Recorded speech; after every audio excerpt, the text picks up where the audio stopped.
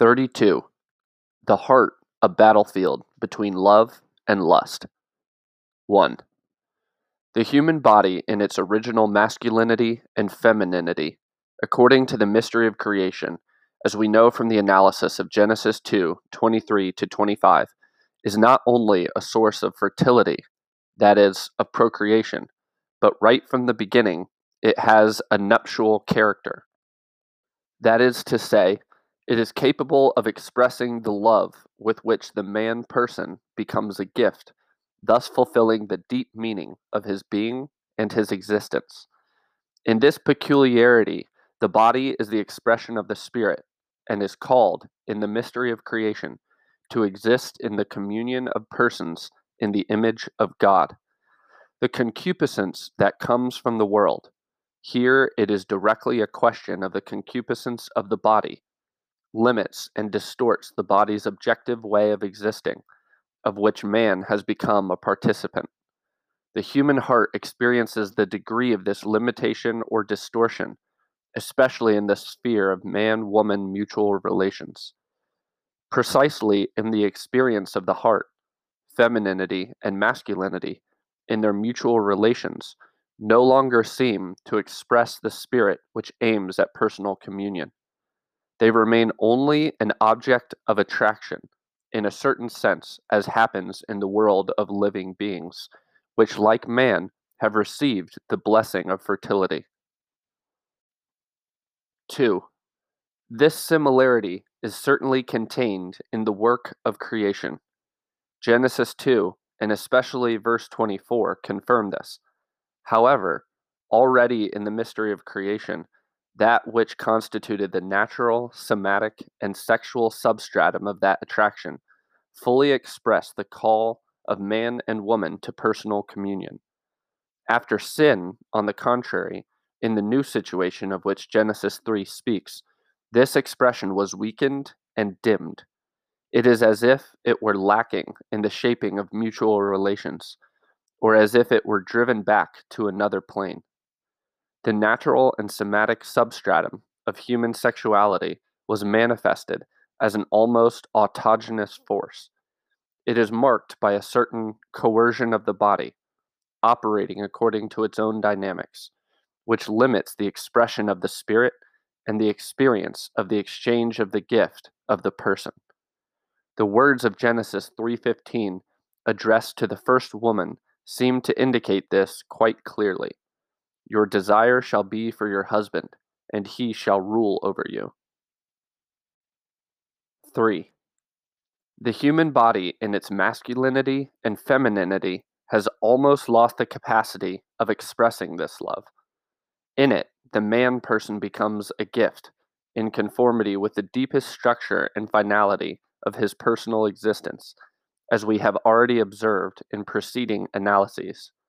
Here, we do not formulate this judgment absolutely, and we add the adverb almost. We do so because the dimension of the gift, namely, the capacity of expressing love with which man, by means of femininity or masculinity, becomes a gift for the other, has continued to some extent to permeate and mold the love that is born in the human heart. The nuptial meaning of the body has not been completely suffocated by concupiscence, but only habitually threatened. The heart has become a battlefield between love and lust.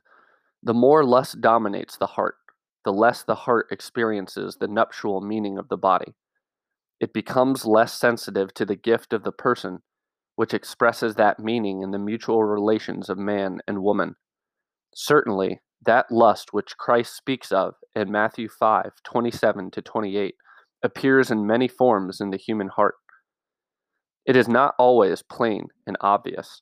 Sometimes it is concealed, so that it passes itself off as love, although it changes its true profile and dims the limpidity of the gift in the mutual relationship of persons. Does this mean that it is our duty to distrust the human heart? No, it only means that we must keep it under control. 4. The image of the concupiscence of the body, which emerges from the present analysis, has a clear reference to the image of the person, with which we connected our preceding reflections on the nuptial meaning of the body. Man as a person is the only creature on earth that God has willed for its own sake, and at the same time, he is the one who can fully discover his true self only in a sincere giving of himself.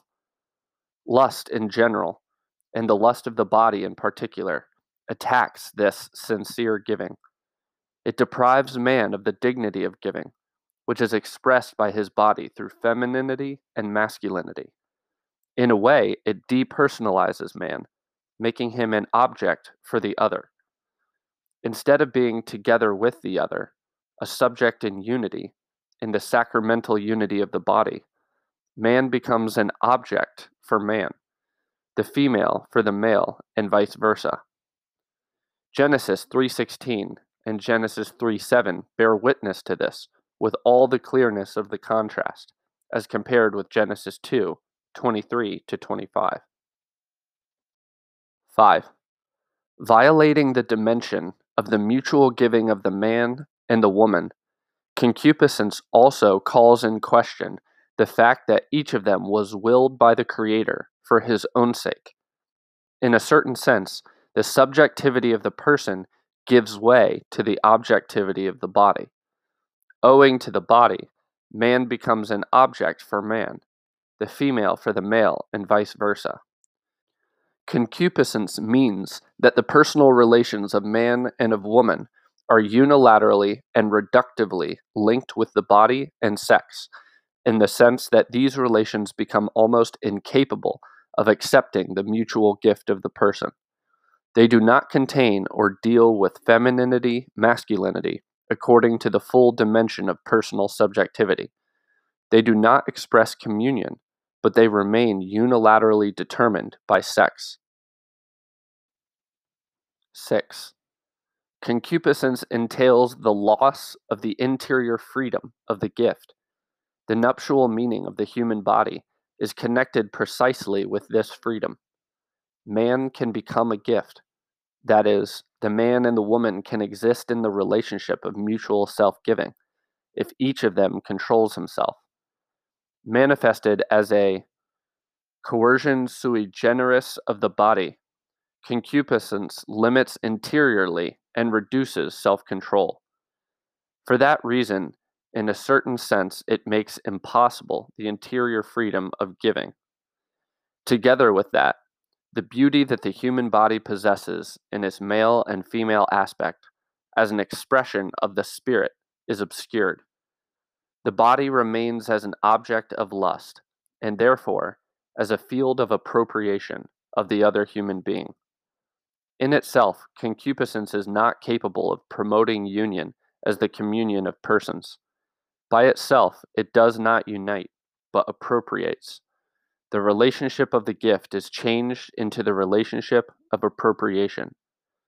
At this point, let us interrupt our reflections today. The last problem dealt with has such great importance and is so subtle from the point of view of the difference between authentic love, that is, between the communion of persons, and lust, that we shall have to take it up again at our next meeting.